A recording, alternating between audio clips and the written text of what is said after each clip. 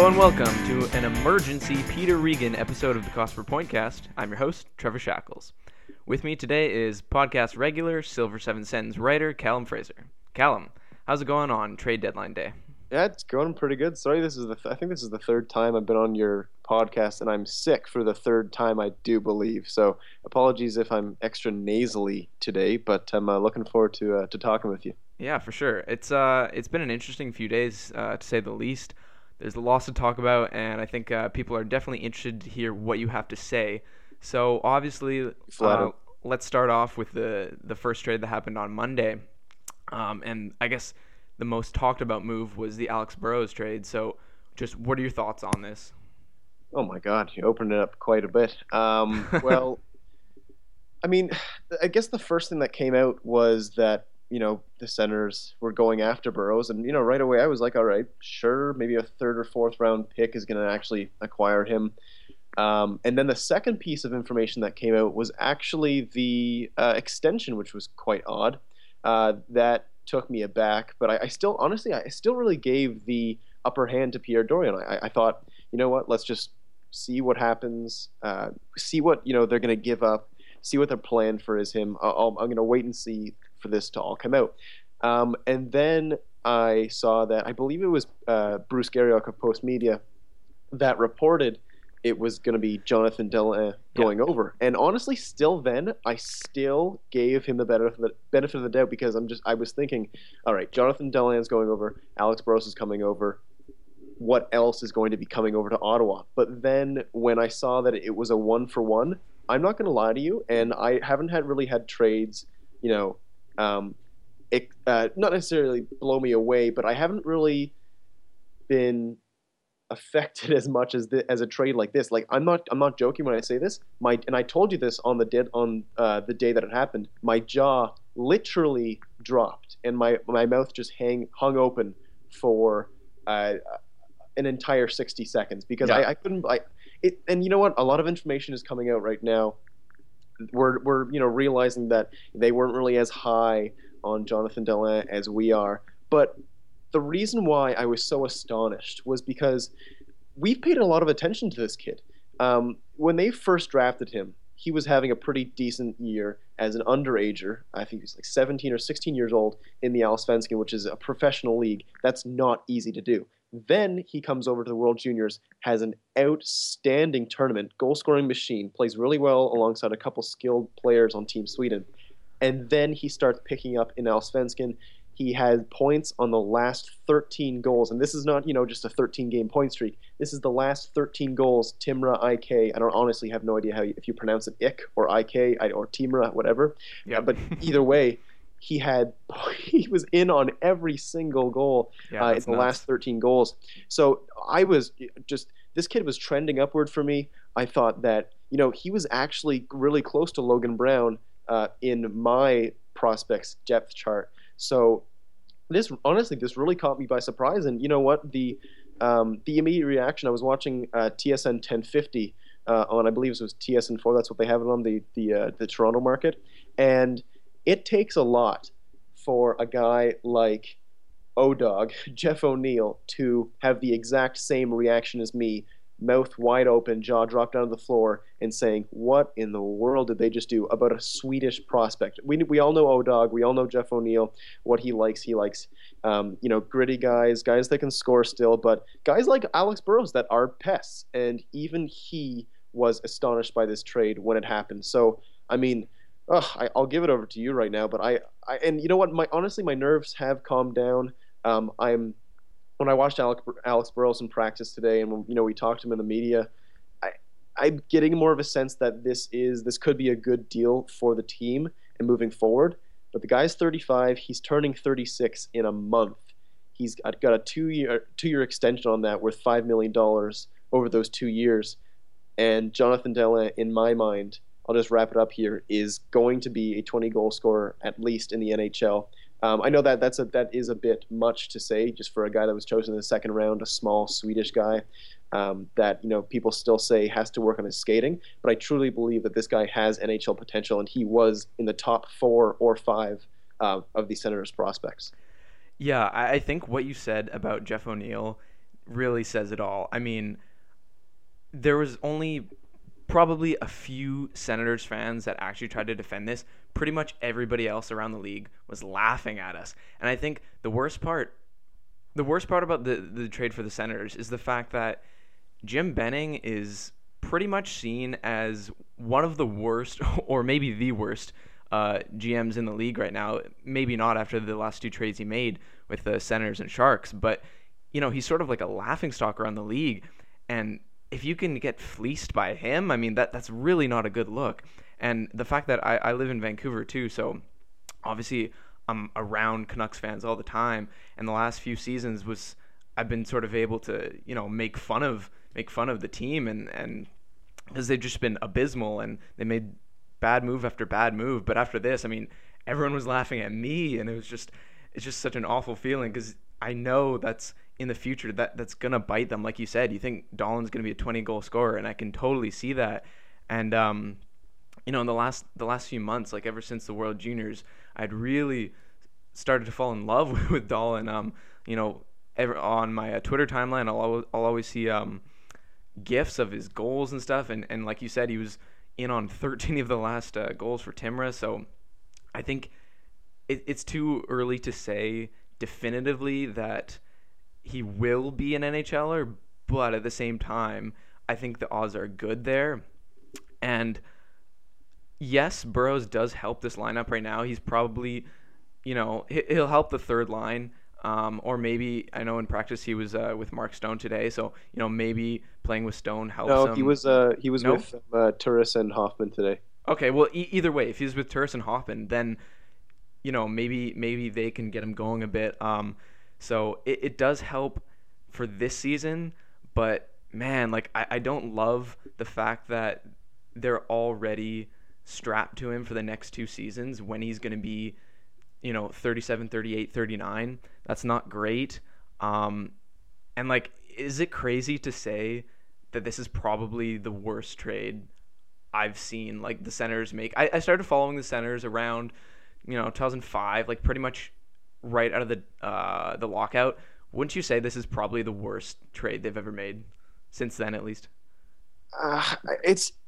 It's one of the ones where it could actually work out that it is a good trade, right? It could. We have to wait and see, but instant analysis, looking at how I look at Dahlin and what Alex Burrows is, yeah, it's a bad trade. I mean, there's no two ways about it. Right now, it's a bad trade, but in the next 2 years, for whatever we think that Alex Burrows is going to bring to this team, and if Dahlin actually gets playing time, then maybe it'll swing Ottawa's way a bit. But right now, and I do want to, what? And here's the thing, because Pierre Dorion probably has one of the best scouting backgrounds in the entire NHL for general managers in the league. So maybe we do have to give him more of the benefit of the doubt for looking at a guy like Dahlin, who 100% they have watched more than any Sens fan, any analytics guy, any critic, whatever. They have. Wait. So are you telling me that all of my followers are not scouts?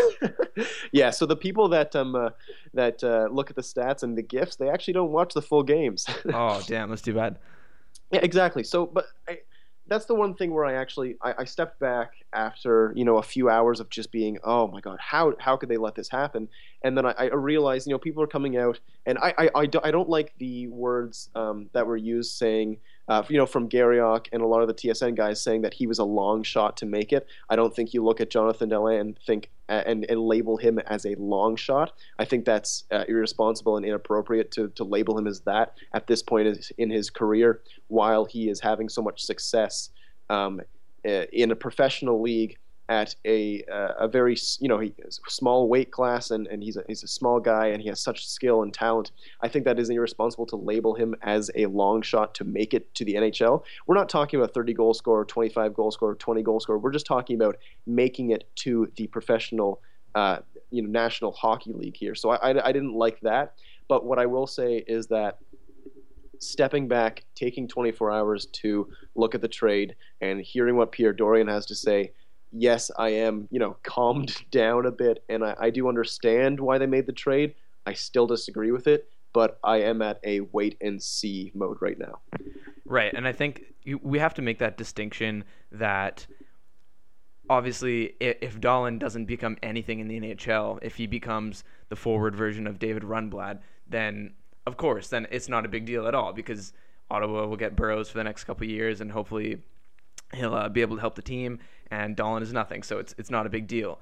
But I think it just bugs me the fact that there's no way that for other teams, Dahlin is worth Burrows in terms of value. So I think it's fair to say that if Dorion really did sour on Dahlin, which is strange, just because it seemed like everyone was really high on him and everyone was praising him and everything. So even if he was low on him, there's no way that Alex Burrows is the most he could have gotten out of him. So like if they had given up someone maybe like Philip All or something like that, I'm sure that something like that could have gotten done, because it almost seems like Ottawa went to the Canucks asking for Burrows, and Benning just sort of laughingly said, "Oh, how about Jonathan Dahlin?" And then Dorion just said, "Okay, yeah, sure, right away." Because I feel like you'd go for one of the higher end prospects. You're not going to get Shabbat or White or probably Brown, so he probably asked for Dahlin, and it doesn't seem like Dorion negotiated for one of those lower prospects in maybe like the 8 to 10 range, something like that. Christian Yaros. Trevor, I feel like that's totally far fetched. I mean, I know, but if you look at what Dorion has explained to us, he said it took like 100 calls to get Tommy Wingels. I'm pretty sure. Make sure that he probably offered up a couple of smaller prospects. I think that they just really wanted Burrows. This is kind of like a Logan Brown kind of thing, right? You don't want to give up the second rounder. It was a third rounder to move up one spot in the draft. Yeah. But when you have your guy, you want to get your guy. And do I agree with it? No, but I do understand, and I think it's a bit far fetched to think that And I get it, you are exaggerating, and I think you do understand, the process of it. But I just want to make it clear that like there's no way this was a one call thing. I know. Yeah, I'm not actually saying that happened, but like it just if other teams are looking at this, I don't think they would value Dahlin as equal to Burrows. That's pretty much definitely not. And look what it took to get P.A. Parenteau, and look what it got to get Thomas Vanek, and look what it got to get a bunch of other scorers around the league that are, third line to second line players that the Senators think Burrows is. I think one of the big attributes that they enjoy about Burrows and that the other players have nothing to offer is that, and I hate saying the word, but sandpaper. They like that he's a pest, and I'm not going to lie, you do need that in the playoffs, and teams have succeeded. Like look at what Brendan Gallagher has done for Montreal. And is he a more skilled player than Burrows? Yes. Is he a faster player than Burrows? Likely. Is he a more talented and has a better hockey IQ? Yeah, probably. You're not helping your point. There was a but coming. But that aspect of pestiness and sandpaper and grit and whatever, you do need that in the playoffs, and especially if it can come from a guy that, like Alex Burrows, that can actually still score and that can actually keep up with pace of play. He's the one, and I mean, we can't chat all night about this, but I know you want to get to Victor Stahlberg and Lazar, but and this actually, it comes back to this whole thing. If you're looking at Lazar, Victor Stahlberg, Alex Burrows, this whole mentality around the trade deadline, Tommy Wingels, what they're doing and what they've succeeded in doing is pushing guys like Chris Kelly, like Chris Neal, and I guess like Curtis Lazar out of the lineup, and then importing skilled guys that are big, strong, that are fast, that can be pests, that are good tools guys. And I think it sucks that you have to give up a future like Jonathan Dahlin, and it sucks that you had to give up, even a third-round pick for Victor Stahlberg, and then a couple other picks here and there or whatever. But I think Dorion has succeeded in exactly what they wanted to do.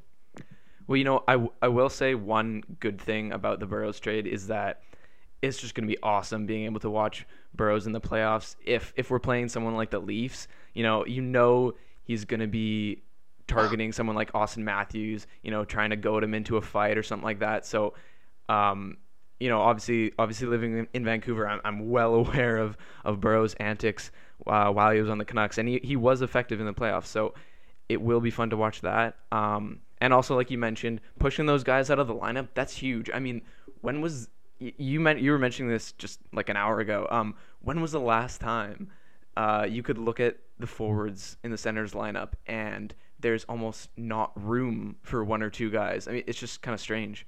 Hey, you're bringing up private conversations right now. Yeah, that's funny. Okay. Apparently, yeah. I mean that's. I look at this forward core, and this is probably the best forward core they've had since the playoff series against Montreal and Pittsburgh when they got Jason Spezza back. I believe halfway through that Pittsburgh series when Colin Greening was playing out of his mind, when you still had a player like Daniel Alfredson that could play power play, when you had guys like Kyle Turris down the lineup, Milan Michalek. So I mean, I think that, the 2013 team, their forward core was better than this year's team, but this is a solid forward core that you can move guys up and down the lineup. And that's exactly what Boucher needs to do with the system that he plays. It's a perfect system to have three lines that are equal in talent or, somewhat equal in talent, and that he can roll, and then have a fourth line that he can, that can go out there and guarantee that they won't get scored on, that can drive a bit of possession. Tommy Wingels, maybe Pajot's playing there, maybe it's Victor Stahlberg. Those are solid guys that play responsible defensively and that also have a bit of, a tad bit of offensive touch. I mean, as much as we like to say that Victor Stahlberg only has 12 points, that, Pajot's down offensively, that Tommy Wingels has only scored one goal. Well, Victor Stahlberg actually has 9 goals, and Pajot has that ability to score. And, maybe there's a bit more to see with Tommy Wingels. So I love the way that this forward core is lining up. And it's going to be it's a core that I really think that is made for the playoffs, and that's you look at maybe teams like Toronto and even to Montreal. Like I think Boston is an outstanding playoff team. They have a lot of guys like Marchand Bergeron, Backus, guys that are still skilled guys but can bang bodies and be physical and have that drive in the playoffs that you need. I think Ottawa is actually above Montreal and Toronto in that aspect. Maybe they don't have the skill that Montreal and Toronto have, but they definitely have that aspect of playoff hockey mentality. So, it's not a done deal. They need to get there first, but this team's looking good if you want to see them winning a series this year. Yeah, I mean, their forwards are definitely looking a lot better, and I think it's very promising that the third line actually has some potential to score. It's not just Jean-Gabriel Pageau on his own. You can put a guy like Smith there, and once Bobby Ryan's back, you can have. I mean, there's so many line combinations, but you could have a guy like Alex Burrows there, or I don't know. I guess you could maybe put Dzingel on his off wing or something like that. But either way, there should be at least one decent scoring option to go along with Pageau. And I mean, I don't know if we were gonna touch on this a bit later, but we might as well bring it up now as well. Like, I mean, Colin White is, he's an option there as well. If he could be with the Senators as soon as the next 2 weeks, really. Yeah, I wonder. I think it's overall Dorion probably does want to do that, but he has dodged the question throughout the year a bit. Ever since he first said, I believe it was in November or something, or early months of the season. But did you see a tweet today though? He said something about. Yeah, I saw that, but it's just the way it read to me was that he's not saying that Colin White will be with the team. He's saying that it's an option and that they still need to get a couple things. Like they still need to get lucky because what if BCU goes on a tear and makes it back, and they can still make it back in, right? Yeah.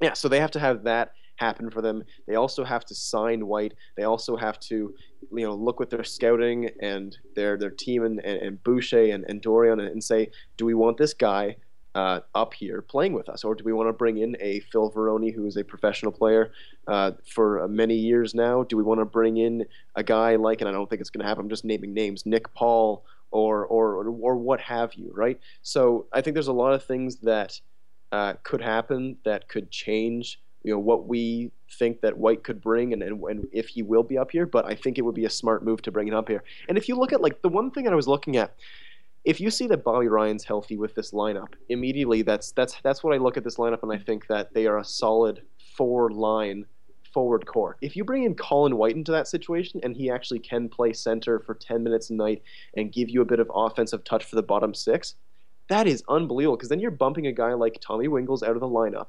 And when you bump a guy like Tommy Wingles out of the lineup that they acquired for forward depth, that tells you a lot about their forward lines. You're not playing Chris Neil, you're not playing Chris Kelly, you're not playing Tommy Wingles, you're not playing Curtis Lazar. You have 12 guys that are better NHLers, that are better forward, that are better suited for the playoffs than those four forwards that have, let's be honest, been dragging possession down, that have been dragging scoring down, that have look at what Boucher did in a stretch there in January where he refused to play his fourth line as a whole. And some nights, Chris Neil just got played a minute 26. I believe that's the actual number against, was it Florida? Yeah, I'm pretty sure Florida. He did have a fight in there, whatever. But Boucher is having a hard time playing Kelly not in the PK. He's having a hard time playing Chris Neil at 5v5, PK, power play, whatever you want to say. He had a hard time playing Lazar. So he's bringing in guys, and this is exactly what we saw with him. He told us today, and foreshadowing a piece that I have coming out tomorrow for Silver 7, which is the last line, is this quote, and I have it right here, and I want to get it right. He said that, where is it here? Come on, slacking. What happened? Okay, either way, he said that, he feels like a kid under the Christmas tree. He has so many options now, and this is exactly what it gives them, is options, and better options than these fourth-line guys like Kelly, like Neil, that have just squeaked their way into the lineup. So I think he's super excited, and he should be, because he has a lot of solid options now, and really, like I said, we haven't seen a forward core that is this stabilized and this even throughout the entire lineup since 2013. I think that's really fair. Just quickly, in what scenario do you see Chris Kelly coming out of the lineup? Does it take a healthy Bobby Ryan, or does it take a healthy Bobby Ryan and Colin White coming into the lineup? Like, just because they don't really have, they have a lot of wingers, but if Colin White isn't coming in, they might need somebody like a Tommy Wingles or something like that to go center if Kelly's coming out of the lineup. So how do you see that happening with him? So if Bobby Ryan's healthy, if I get this is what you're saying, if Bobby Ryan's healthy, and I'll just run through the lines right now, the depth really. You've got Mike Hoffman, Kyle Turris, Mark Stone. That's your first line of depth. I'm not saying this is the way that Boucher would, put the lines. And then you've got Zach Smith, Derek Brassard, Bobby Ryan. That's basically your top six. You've got Ryan Dzingel, Jean-Gabriel Pageau, Alex Burrows as your top nine. And then Victor Stahlberg and Tom Pyatt, I think, are shoo-ins to play just because, you can't just, give a third rounder for a guy that's going to play in the press box, right? And Boucher, again, raved today about Victor Stahlberg. So he's a lock, again, I think. Then you've got Tom Pyatt, who is Boucher's guy. He's been playing really well in the PK. His 5v5 is lacking. I think that has to do with, playing with with Chris Kelly, but also, and I really want to stress this too, he's been playing with a tired Kyle Turris. Kyle Turris' possession numbers and overall, 5v5 stats are lacking this year because he's being asked so much. Remember that game? I think it was it Florida or it was the game before that he played 26-50, and he had the most time on ice, not for forwards, but the entire team. When Tom Pyatt plays with Kyle Turris and they have a horrible night on possession, I don't see it as Tom Pyatt bringing him down as much as everyone else does. So I think Tom Pyatt is also a lock. So then it comes down to Tommy Wingles and Chris Kelly, and if it was up to me, it would be Tommy Wingles centering that line of Pyatt and Stahlberg. But I think that out of the four guys, Lazar, Neil, Wingles, and Kelly, I think that Boucher has a bit more confidence in Kelly because he's playing him a lot more than Neil, a lot more than Lazar. He hasn't been in the lineup the entire year, and he does have some games where he plays 13 minutes, 14 minutes. I don't think that it's the right thing to do because I think Kelly lacks greatly in speed. He lacks in playmaking ability. I think he has a decent amount of skill and hockey sense that he can get by and he's extremely smart. He plays the PK, but it's just he's a smaller body than Wingles. He doesn't have the speed. He can't hit like Wingles can. He can't bring that intensity that Wingles can. So I would definitely put Wingles in there, and Kelly would be out. But I still think that because in the summer of 2016 they brought in Chris Kelly and couldn't stop raving about him, and they think that he's played well, that maybe you're switching Wingles and Kelly back in and out of that lineup. So if Colin White did come, you think Kelly would go out though? Because then at that point, like there's you have to. Yeah, there's no room then. If they bring Colin, but here's the other thing too, because if you're bringing Colin White in, his season's over. So no matter what, you're not taking ice time away from him, right? So maybe if they bring him in, and I don't think it would be the right thing to do, but if they bring him in, they still can just let him practice. They still can put him in the press box and let him, marinate into this role of NHLer that he likely will have next season with the Senators. So I think they can do that. I don't think they should, but I don't think it's a shoo-in that if he comes up to the NHL to play with the Senators, that he is playing night in and night out, and even in the playoffs too. I honestly that'd be a bit disappointing, just because there would be so much hype if they did sign him. So that would be a bit of a letdown. And just the fact that you were talking about Kelly, and he really does seem like the weakling amongst these forwards. And like honestly, I think he's worse than Chris Neil at this point, which is really too bad, because Kelly was a pretty effective third liner in his prime, but he's too old now. He's pretty slow, like you were mentioning. But at the same time, if he's the only hole they have right now, and he is, primarily playing on the PK, not too many 5-on-5 minutes, it's really not that much of a worry compared to where we were a few months ago. I also wanted to talk about, I wasn't really planning on this, but what about Chris Neil? Like, has he played his last game as a center? Because he's going to be out a few weeks, and there really isn't that much room for him in the lineup right now. I think that you've got games against Boston and Montreal, teams like that coaches in the past in Ottawa have kind of looked at Chris Neil and said, okay, I want to throw you into the lineup. We'll take out a lower guy just so you can come in and throw a big hit for us, play 4 minutes, maybe get into a fight. I don't think that Boucher is like that, like Dave Cameron and like Paul McLean and coaches before them were like. But if he becomes healthy again, there's no way he's a consistent player in the lineup. He's not even he's not above Chris Kelly in the depth chart, and Chris Kelly is looking to be on the outs if they have a full lineup, right? So there's no way he's a consistent night in and night out. But I do see that they could have him play another couple games here and there. But with the acquisition of Victor Stahlberg, and Alex Burrows, this is exactly what Boucher is happy about. He's pushing, and I don't, he would never come out and say this, and I don't think that, he rightfully thinks that he right away thinks, oh, good, these guys are out of the lineup. But what it does for him is pushes the guys that he is reluctant to play out of the lineup, and overall the team just gets better. Like, if you look at this team with Chris Neil, Chris Kelly, and let's just throw in Curtis Lazar in there. If that's your fourth line in the playoffs, you're not winning a game. You're not winning a series, but you're not even winning a game. You cannot fight with these teams that have the ability to run four lines with a fourth line like Chris Kelly, Chris Neil, and Curtis Lazar. Because Callum, can I give you a counterpoint to that though?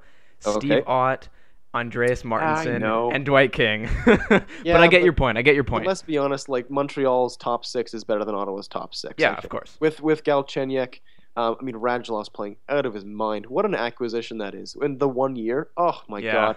I had really Travis Yost on the pod, on our Battle of Ontario podcast on like July 2nd or 3rd or something like that, the day after free agency, and I opened the floor and I said, what's the best acquisition on this deadline? And he said right away, it's not even close. It's Alexander Radulov, and my God, has that ever paid off for Montreal? They did have to, what is it, $4 million or something like that, but it's just 1 year. and he's outperforming his contract. So, I mean, yeah, Montreal has that fourth line of what'd you say was Ott, Well, I mean, I don't know if King. it's the fourth line per Yeah, se. but It's just fourth like the liners. bottom three, yeah, the bottom Yeah, three players that would be getting ice time. You're yeah, correct. Yeah. yeah. So yeah, I just think that the when you're looking at Ottawa's fourth line, the reason why I say they wouldn't be able to hang with teams is that you can't play guys like Kyle Turris, like Mark Stone, like Bobby Ryan, like Derek Brassard that have had to already overcompensate for a lacking bottom line on this team throughout the entire regular season. You need them to, take a step back, play hard, but only play 16 minutes or 17 minutes a night in the playoffs. And if you have Chris Kelly, Chris Neal, Curtis Lazar on that bottom line, immediately Ottawa maybe wins one game, but they won't win a series and they won't win two games. It's just it would be such an uphill battle. So coming back to this point, it's just getting Stallberg, getting Burrows, getting Wingles even, and I mean, God, if they can get White, this is just so huge for this team. Honestly, like, how long have we been talking about the centers getting better depth players? I mean, I was harping on that all summer. I was hoping they'd sign a few guys. There were definitely some cheap third and fourth liners available. They didn't do it. All they got was Chris Kelly. I honestly, it'd probably been like 3 years I'd been wanting them to improve it, and they have. It's probably not the 100% ideal guys I'd want to have in. I don't think I would have targeted those guys right away, but at the same time, it's undeniable that they are a better team right now, especially like Colin White's just the huge wild card. But even if they don't get him, they are still improved. So it's hard to complain for this season. I mean, the if you're looking to move this team into a top 5 or 6, contender team, then the reason why we'd be looking at forward depth is if they brought in and this is not going to happen because it's 9 p.m. on Wednesday, March 1st. But if they had brought in Duchesne, the reason why their forward depth gets better is because Zach Smith immediately becomes forward depth, right? So if you're bringing down Smith or Ryan or even a guy like Brassard as forward depth, that immediately increases your forward depth just because you have such a better top 6. But what they've done basically is the route that we thought they were going to take with this forward depth in getting two third liners really in the across the NHL that would be third liners on most teams, and that's how they've gone and increased and improved their bottom 6. It would have been better if they had got a guy for the top 6. That increases their forward depth just because you're pushing guys down the lineup. Yeah. But what they've done is completely fine. And Melnick's opened up his wallet a bit. Not as much as people think because it's the date is March 1st. You don't have to pay the players for the entire season. But give credit to him. He's opened his wallet a bit. And as much as I don't think that fans should have to give credit to an owner for opening his wallet while the team could be winning, because that's exactly what you should be doing, and should be enabling your franchise and your GM and your coaches to have these players. But because of our situation, you kind of have to look at Eugene Melnyk and say, okay, good, let's roll with this. Yeah, I mean he added some money, so that's what he said the team would probably do. So you're right, we can't totally complain. So one of the players that is a victim to Ottawa getting depth is obviously Curtis Lazar, and he was traded pretty much, I think it was like 5 minutes to go before the deadline. He was traded to Calgary along with Mike Koska for a second-round pick and one of the best names in the NHL, Jyrki Jokipaka. So what do you think about this trade? Do you think that's fair value for Lazar or what? No, I don't think it's fair value for Lazar in Calgary's favor. And that's why I do like this trade, is because, and I mean, I think Koska and Jyrki although Jyrki is likely a better defenseman than Koska by a sliver. Wait, are you combining his first and his last name? Isn't it Jokipaka? I said Jokipaka. It sounded like you were saying Jyrki. Nope. Okay, you can look this back, but I'm pretty sure I said Jokipaka. Anyway, keep going. Yeah, but I mean, they canceled each other out in this trade basically. So what you're looking at is Curtis Lazar for a second rounder, and a lot of people across Twitter, a lot of people across TSN analysts and radio and whatnot, they said, okay, look at the second round pick, take it and run. And they were looking at Dorion and saying, Don't wait this out. Don't try and get a first round pick. Just accept the deal and go with it, because as much as we've wanted Curtis Lazar to succeed in this market, he has taken steps back, and that's not good to see from I believe, is he 22, 21 years old still? Turning 22. Turning 22. So yes, 21 years old. It's not good to see from a young kid that should still be developing. And I mean, yes, he was only playing 7 or 8 minutes a night when he actually got into the lineup, but that's still 7 or 8 minutes a night where you play 33 games and you get a second assist. And this is not even a primary assist. You get a secondary assist. He had a few chances that he could have buried, but I mean, my problem with Curtis Lazar from the minute that he got in here was that he fit in so well with a line of Jean-Gabriel Pageau and Eric Condra. And I get it. Like, that was a great line. It was a possession-driving possession-driving line, excuse me. But from what they wanted from Curtis Lazar, what we saw, him dumping the puck in, him being good on the body, him hitting guys and getting pucks in deep and driving possession a bit, and his speed is still really good. He's got NHL speed. We'll give that to him.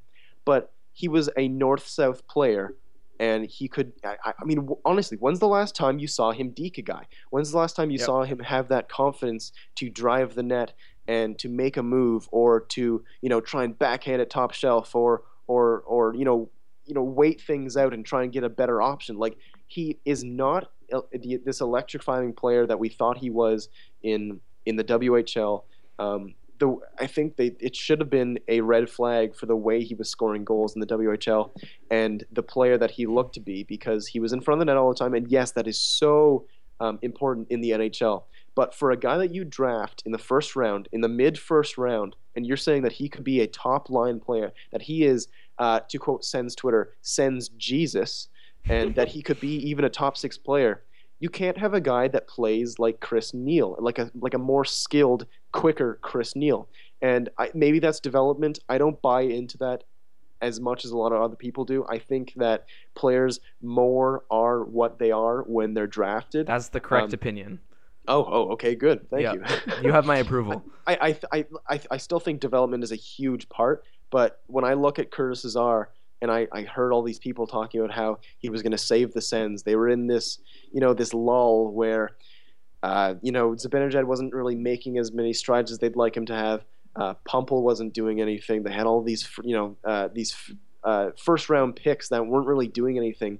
Finally Curtis Lazar was going to come in here and right away could be a scoring presence. Well, he scores 6 goals in his first year. He scores 6 goals in his second year, and he scores 0 goals in his final year with the team. So I saw no improvement, but I also saw that there wasn't the potential that everyone thought there was. So overall, let's go back to the trade right now. I think that, whereas Dorion went into his locker room and talked to the players after he got Stahlberg and Burroughs, and they hugged him and high-fived him and smooched him and all the things that he was saying that they did, I think that with this trade, the bloggers and analysts should be going up to Dorion and high-fiving him and giving him a hug, because this is a progressive trade. It is a very, I don't want to use the word futuristic, that just sounds weird. It is a modern day look on a player like Curtis Lazar. So only good things to say, only thumbs up for this trade. And you know what? I'm not the devil. I'm not a mean guy, I don't think. I do wish Curtis Lazar has a change of scenery and gets to play minutes in Calgary and turns into a guy that can be a good third liner, maybe even crack a top 6 somewhere. I don't think that's going to happen, but I do wish him the best, because he was a great guy when he came to Ottawa, did everything the team asked for him to do on that fourth line and third line, was a great soldier, but it was definitely time to move on.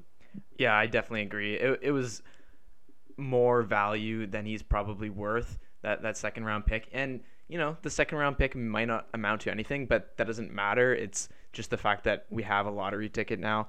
I think if Lazar was, say, a third round pick or something, I don't think anybody would be talking about this. Yeah, that's one of the problems I have with this NHL and the idea that Pierre Dorion and some of these GMs in Ottawa and coaches have had is that, and this is I think it's our friend Taylor actually says this, but once you draft a player, then the number that you drafted them at means nothing at all. Exactly. Nothing at all. It means nothing at all. Zip. Because their number at the draft doesn't show how they play now in the professional leagues. Their number at the draft doesn't show their development. Their number that they've been drafted at doesn't show their skill or talent once they've been drafted. It's all about what they can give you right now and the player that they have become. I hate it when they you know when they kept making excuses for Jared Cowan. They kept making excuses for Matt Pumplik. And they kept making a lot of excuses for Curtis Lazar. And I know a lot of people have been critical of him, even in the mainstream media. Bruce Garriock has come on our show and said, you know what has he done to deserve any more playing time? So I don't understand why he's complaining or why he's saying, I can't be scoring because look at the position I'm in, right? It's all about what you can do, the player that you've become, and it has nothing to do with if you're a first rounder or seventh rounder. Look at Mark Stone, look at Ryan Dzingel, right? Compared to the guys that they've had, look at Daniel Alfredson. It's all about what you can do for this team, moving up in the AHL if you're playing in junior after they've drafted you, and in the NHL. So it should definitely, I think, for both players, if you're looking at a seventh rounder or a first rounder, the slate is completely wiped clean once you put that jersey on that has the either 2014, 15, 16, 17, 18 number on the back of it. Once you've been drafted, it's a clean slate for everyone. Exactly, and I think it should have been a red flag to a lot of people early on and the last few years that Lazar's strengths, I mean, you really can't say he has that many on-ice strengths. You mentioned his speed earlier, and sure, that is one aspect of his game, but he has such little offensive creativity.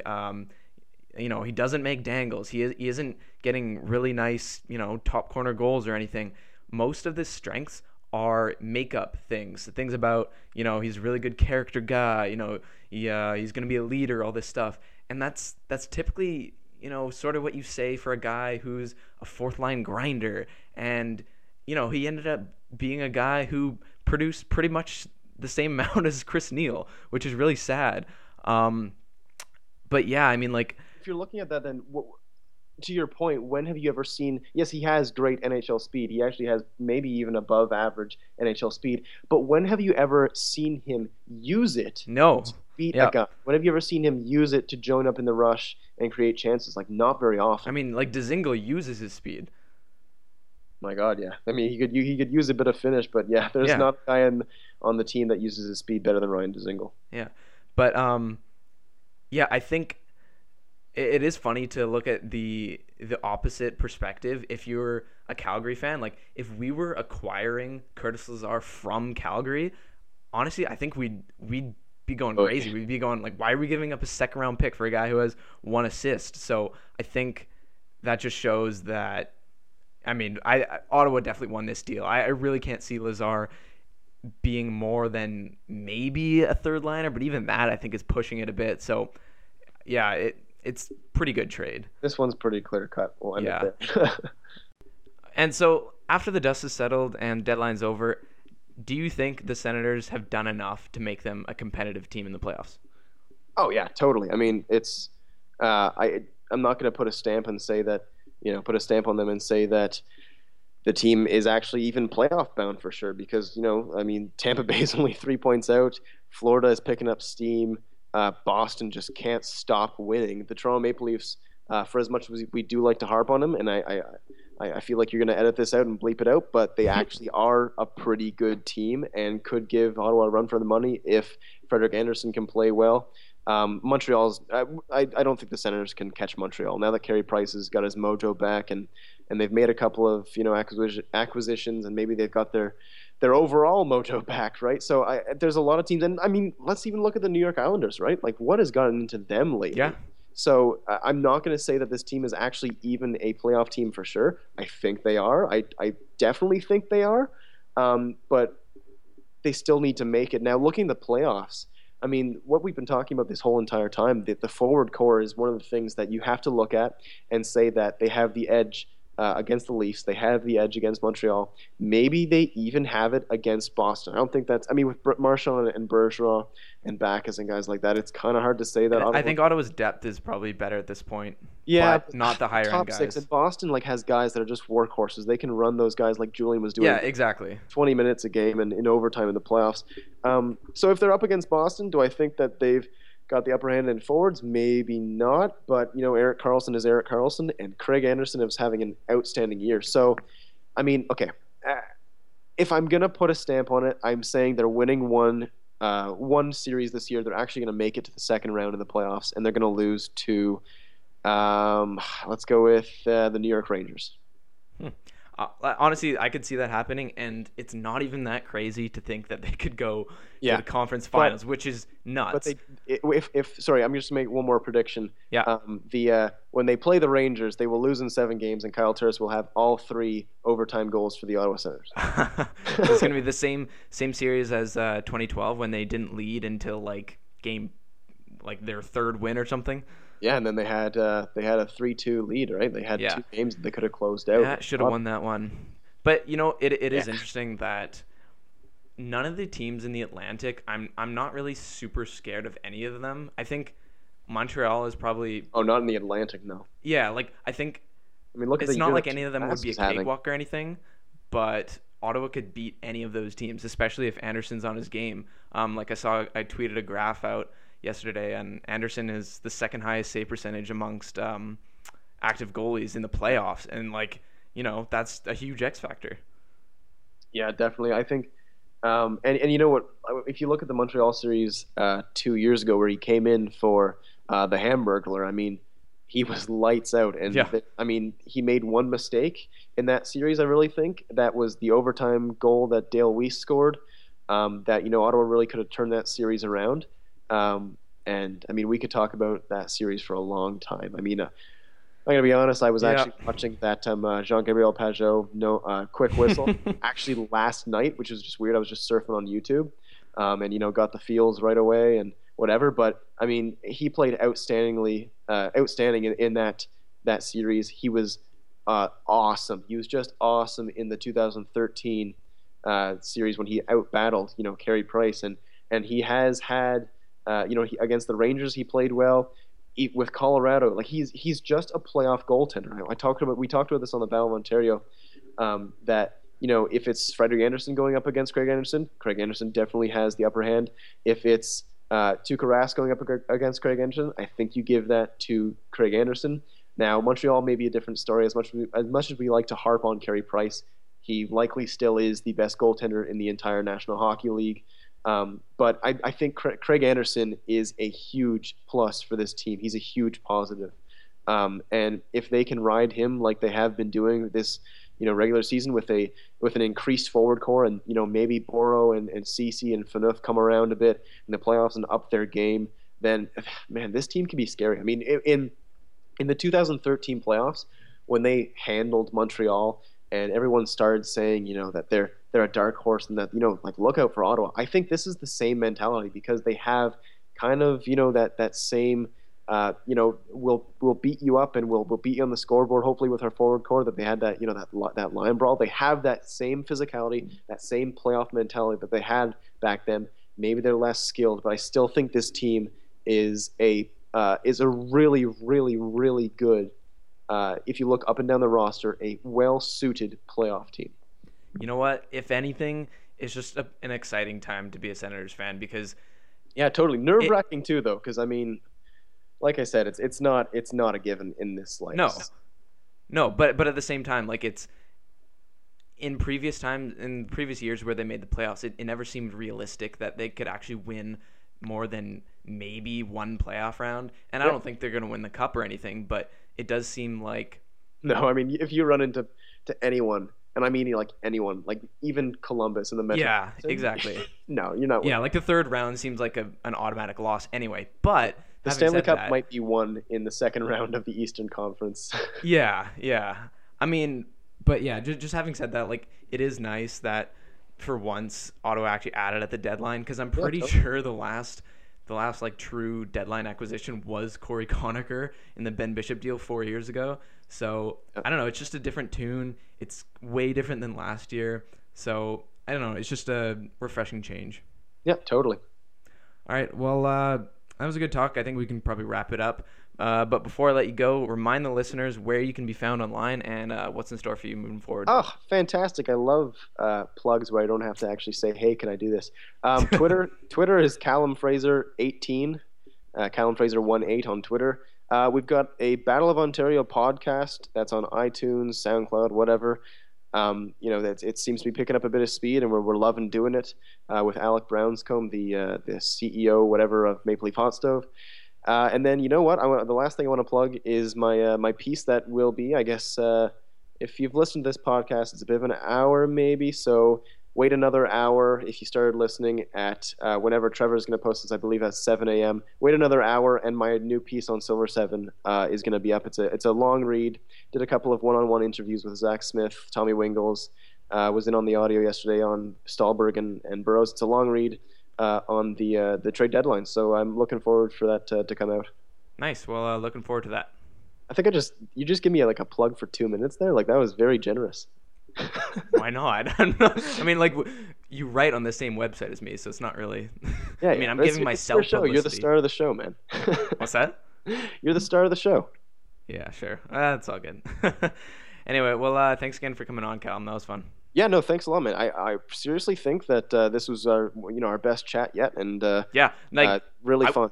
I could have talked for like 2 hours, but I know you got to go. So yeah, it's not exactly 6 p.m. where I live, Trevor. Yeah, it's only 7:15 right now. So yeah. I gotta get up to bed. Got practice in the morning, and it's gonna be a long day tomorrow. All right. Well, thanks for coming on. Yeah, have a good one. All right. As I wrap it up, reminder that you can find the Cost Per Pointcast on iTunes, SoundCloud, and Stitcher. And if you want to give a review of the podcast on any of those platforms, that would be greatly appreciated. You can follow me on Twitter at ShackTS and read all the great articles that my colleagues and I post at Silver 7 Sens. Happy trade deadline, everyone. Adios.